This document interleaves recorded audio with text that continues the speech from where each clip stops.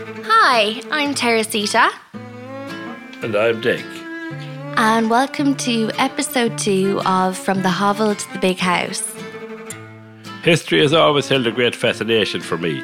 Until now, I haven't taken the time, or probably hadn't the time, to try to understand the strands that make up our society. So I've teamed up with Teresita, who is a historian. And over the next few weeks, we will look at the evolution of social history in Ireland. You can think of me as the man at the bar, asking the kind of questions a man at the bar would ask. I'm a social historian, and in my opinion, social history is just as important as every other discipline of history. Well, I've always believed that history consisted of wars and battles and territory disputes and murder and all that. The kind of blood and guts type blood of and history. guts, exactly. Well, I hope to open your mind a little bit on this podcast because, in my opinion, all of history matters. Every discipline of history, whether it's political, economic, social, military, it all comes together to help us understand our past. And this week we will be talking about elites. In this chat, we'll have to stray into the present day. I think that they're as important today as they were back in the period where yes, we've been they've discussing. always been very important. But so to give a bit of background, originally in Irish history, the Gaelic lords were the elite in Ireland. So they held political and military power as well as being the social elite. So an example would be the Princes of Thomond in the Gaelic lord system. And, you know, their stronghold was here in Clare. The first Prince of Thomond was Conchobar O'Brien in the 12th century. And for years they held this stronghold and, they fought off the Normans, the English, and at times each other.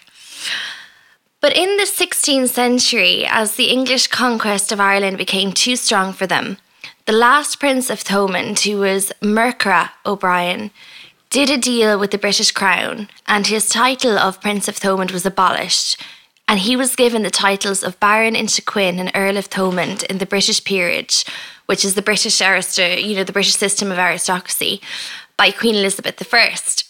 So some other Gaelic lords throughout the country did the same, and together with the English and Scottish, what we would call plantation families, who were given land by the successive monarchs and settled here, the Irish ascendancy was born.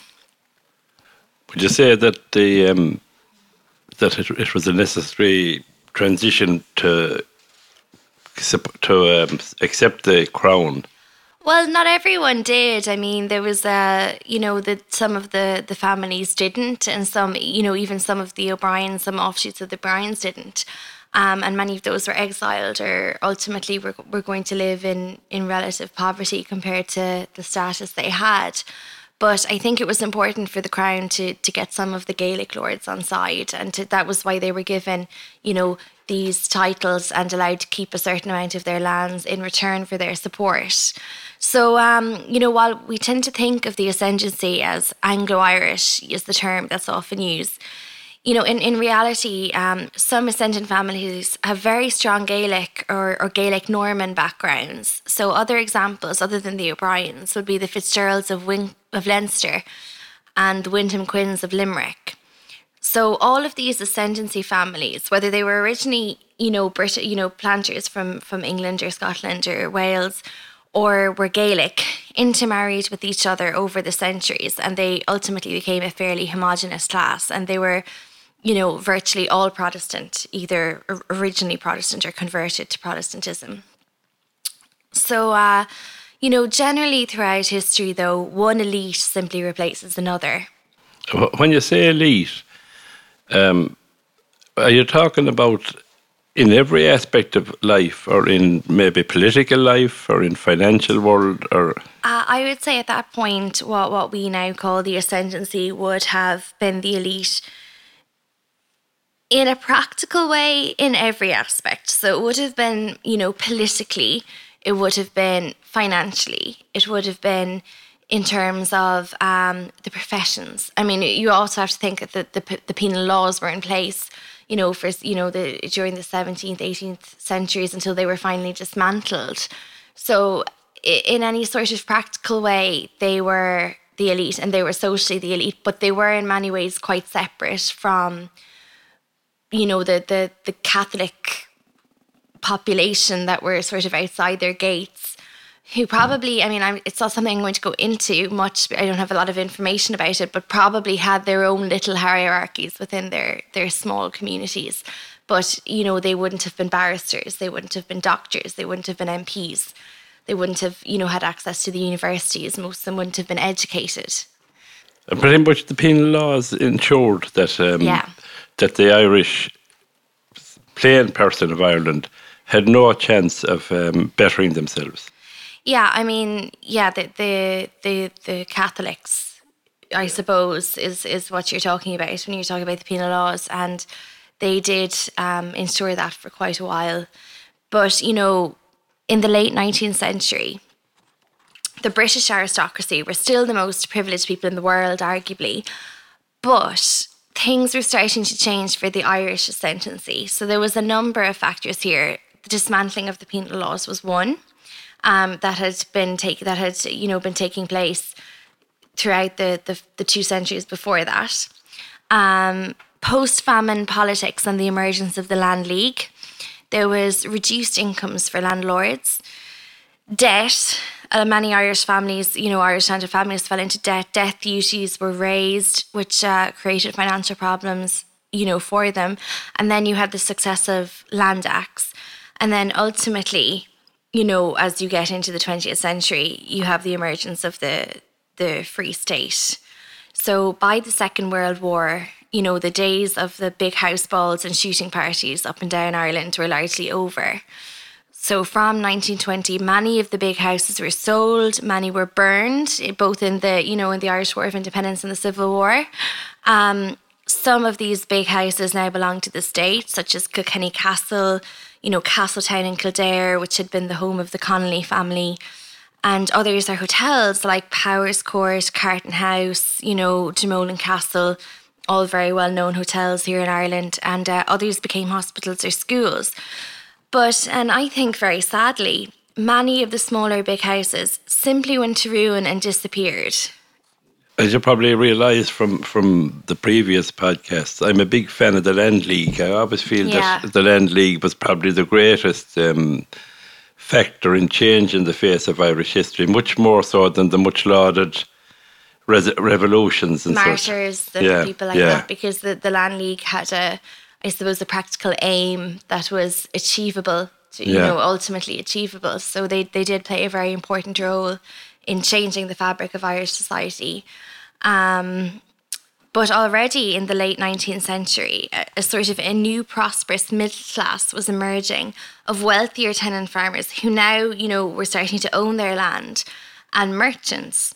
So you had a gradual dismantling of the penal laws over the previous 2 centuries. And at that point, people in Ireland who were new money were sort of trying to copy the upper classes. They were buying books of etiquette to learn the ways of the other, of the upper classes. And they were sort of, trying to copy them. But that changed somewhat. Belonging to the old landed class became stigmatised in 20th century Ireland, especially, once the Free State emerged. Despite the fact that, wealthy people were buying up the contents of the old houses, because in about the 1910s, 1920s, many of the old houses actually sold their contents. And soon afterwards, a lot of the houses followed suit in terms of being sold. So a lot of the elite from that era would have moved to England, I would think, or maybe even further afield. Yeah, I think a lot of them did move abroad, especially the sort of a mixture of the smaller and bigger families as well. I know the Ormonds of Kilkenny are one example of that in the 20th century. Ultimately moved over to their houses in England and in London, when Kilkenny Castle just became impossible for them to keep up. So definitely a lot of the Irish aristocratic, ascendancy families did move to England or abroad, but, some of them didn't. And, you know, even into the 20th century, Protestants still had significant interest in banks and companies, and they still do. If you look at some of the names involved in some of the big companies we have here, there still is a certain interest there. But in terms of, you know, the 20th century and a new elite emerging, well, you had the Catholic Church. I suppose the Catholic Church strongly influenced attitudes in Ireland and elites in Ireland. And, you know, the upper echelons of them held quite significant amounts of political power. And in a social aspect, you had the growing power and popularity of the Gaelic Athletic Association, which sort of, while I'm not saying they were an elite themselves necessarily, they certainly gave a new idea as to what it meant to be Irish, as to what Irish identity was. Well, you've moved into the 20th century yes, here. Yes, when we're in the 20th century. So as the 20th century, you know, went on, you do see... well, could I slow you down a bit there now? Let's go back a bit earlier. The church obviously took a big role earlier. Would I be correct in saying that as the old Protestant ascendancy dismantled? Yes. The church must have stepped into the breach there. Yeah, I mean, the church had a big influence at that time, but it's really when the Free State emerges that you see them having a very strong impact politically in terms of how influencing politicians and so on. You know, it's really when the Free State emerges that you see that. But they already had a very strong foothold in Irish society before that. Yeah, clearly back in the... someone had to fill the gap when the toffs, as I call them, left the country or were reduced in their status. It had to be groups like the Catholic Church. And I would say, as I mentioned earlier, the wealthier tenant farmers as well, very much. And I think another important thing about the Catholic Church, as well as their actual, what you could call direct power or political power, is the sense of identity they gave people as to, like with the GAA as well, what it meant to be Irish. And that was, you know, Catholic, that was nationalist, and it was, you know, quite, I would say, dismissive of any other identity. I think that you're overestimating the early influence of the GAA. I don't think that the GAA had quite the impact in the early part of this century or last century that it's given credit for. It certainly had, it did achieve the ambition of having a presence in most parishes in Ireland. Mm. But I don't think it had the great overwhelming support that it has today, and that people look back and say, well, the GAA did dominate, but I don't think the GAA did dominate. I think that's a very false picture. Yeah, well, that's interesting because obviously I wasn't, you know, alive at that time, so neither was I. Well, that's true, but I was further away from it than you. But maybe there's a bit of revisionism going on there in terms of the GAA. But I was really only giving them as an example in relation to Irish identity, as opposed to saying that these were a very important elite. I don't think they were. Not at that stage. No, but I do think they had an important influence. The church had a huge influence. Yes, I mean, the upper echelons of the Catholic Church held an awful lot of political sway for much of the 20th century. So Archbishop Charles McQuaid might be one of the best known examples of that, who was almost like a prince in Ireland for all, you know, I don't know how to describe his stature and his influence, but it was... Well, his stature was such that every Prime Minister in Ireland that I know of conferred with him before they made any major decisions. Mm. So he had that level of stature. But then you had others. I mean, there was Dr. Brown in Galway who was very influential. You had Dr. Lucy down in Cork who was very influential. And of course, at all stages, you had the Archbishop of Armagh who was the Primate of all Ireland. Mm. Who tends to be forgotten a bit, like who who would have been a very, very powerful person. Yeah. Yeah. In a way, these were these you could say were a real successor to the aristocracy, even royalty, in terms of the influence they have, how they were treated, how they were venerated. And I suppose it is, that they did fill a vacuum in that regard.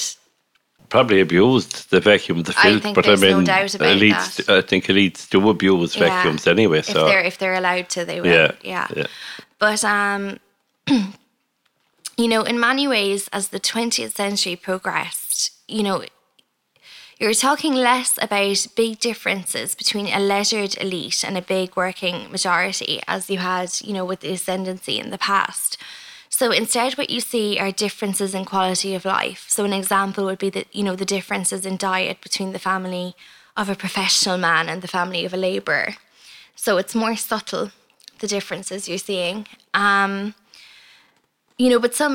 many, in fact, would argue that the upper middle class that emerged could still be considered an elite, as they had most access to higher education in particular, professions and politics. And at the time, secondary education was generally private across the country. So, not everyone had access to it.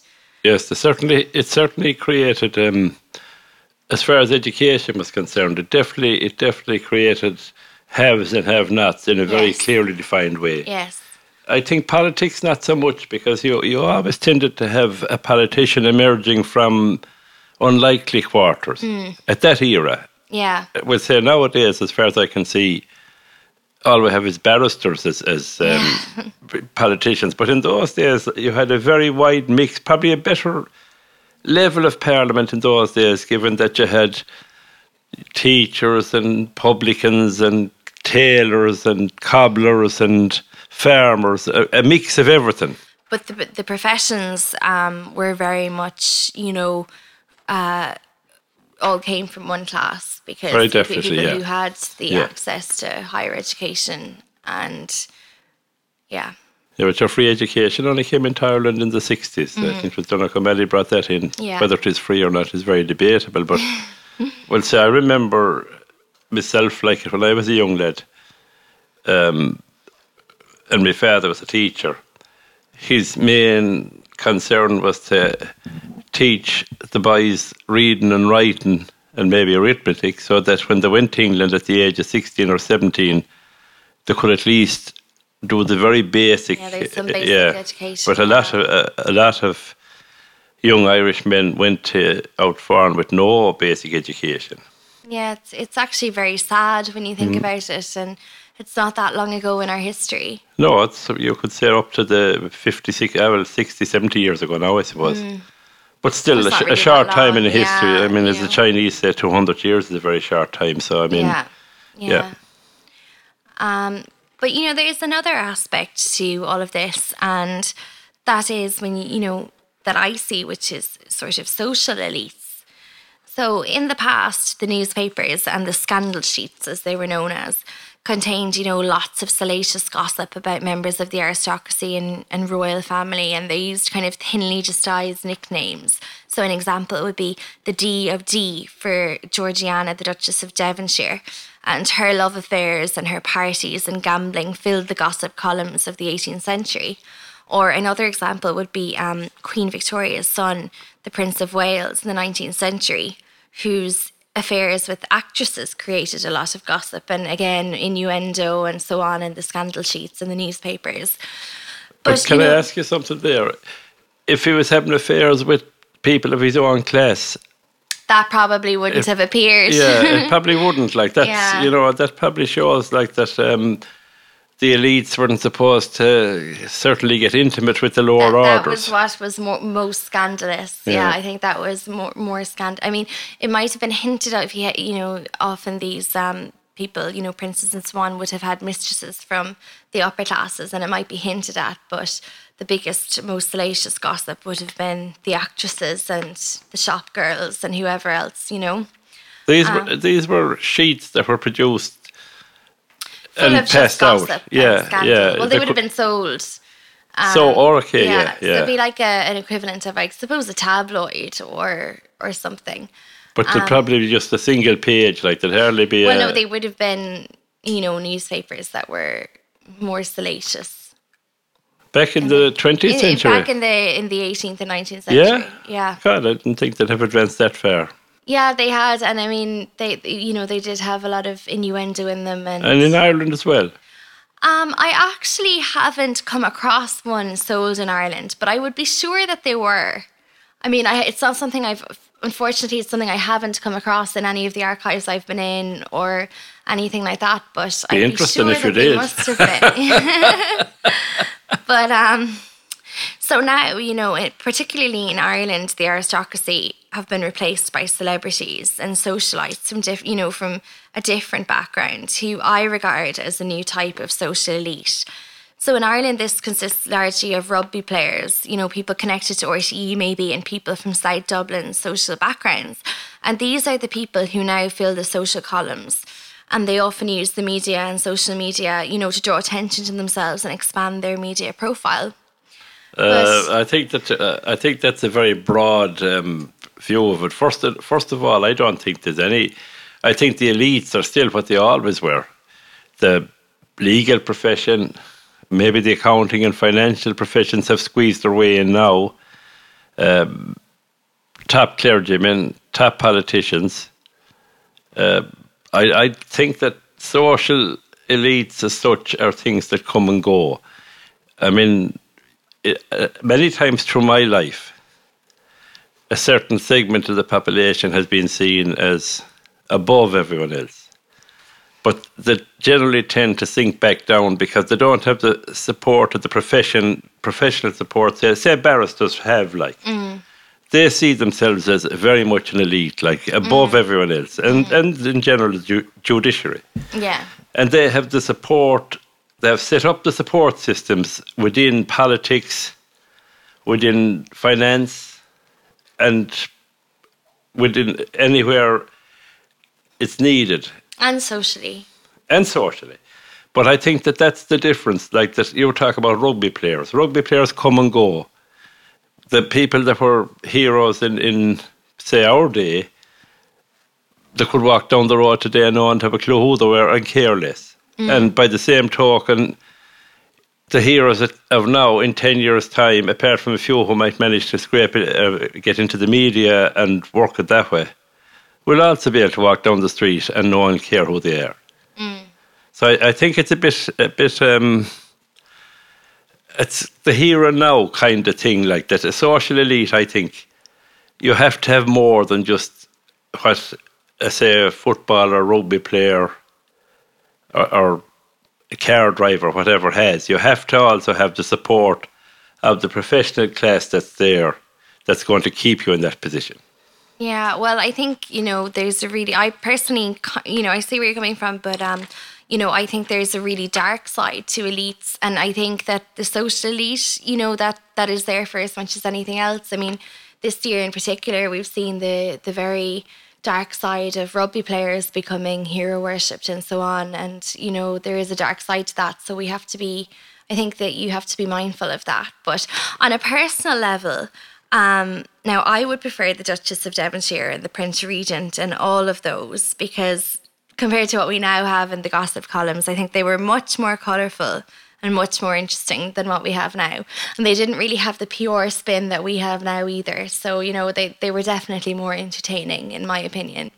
Well, of course, another elite that you haven't passed at all is the criminal elite. They're really a very influential elite, where they control areas. And we're at the moment we're reading about Drogheda, and before this it was Dublin, and it seems to me like that they are a very significant elite in Ireland and in probably most countries. But I've in a certain part of society. Yes, that's what I'm saying. In a society, they're something very much the elite. I wouldn't automatically think of when I think of elites, but I think that's a good point, and they do have a lot of sway in parts of society and parts of the country, and they do also have the resources, quite a lot of wealth and so on, and which they show.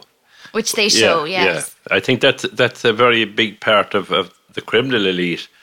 And as I was reading there, someone saying like they don't want to be in your D4s or wherever. They want to be in their own community where they can be seen to be the successes they are. Yeah. Yeah.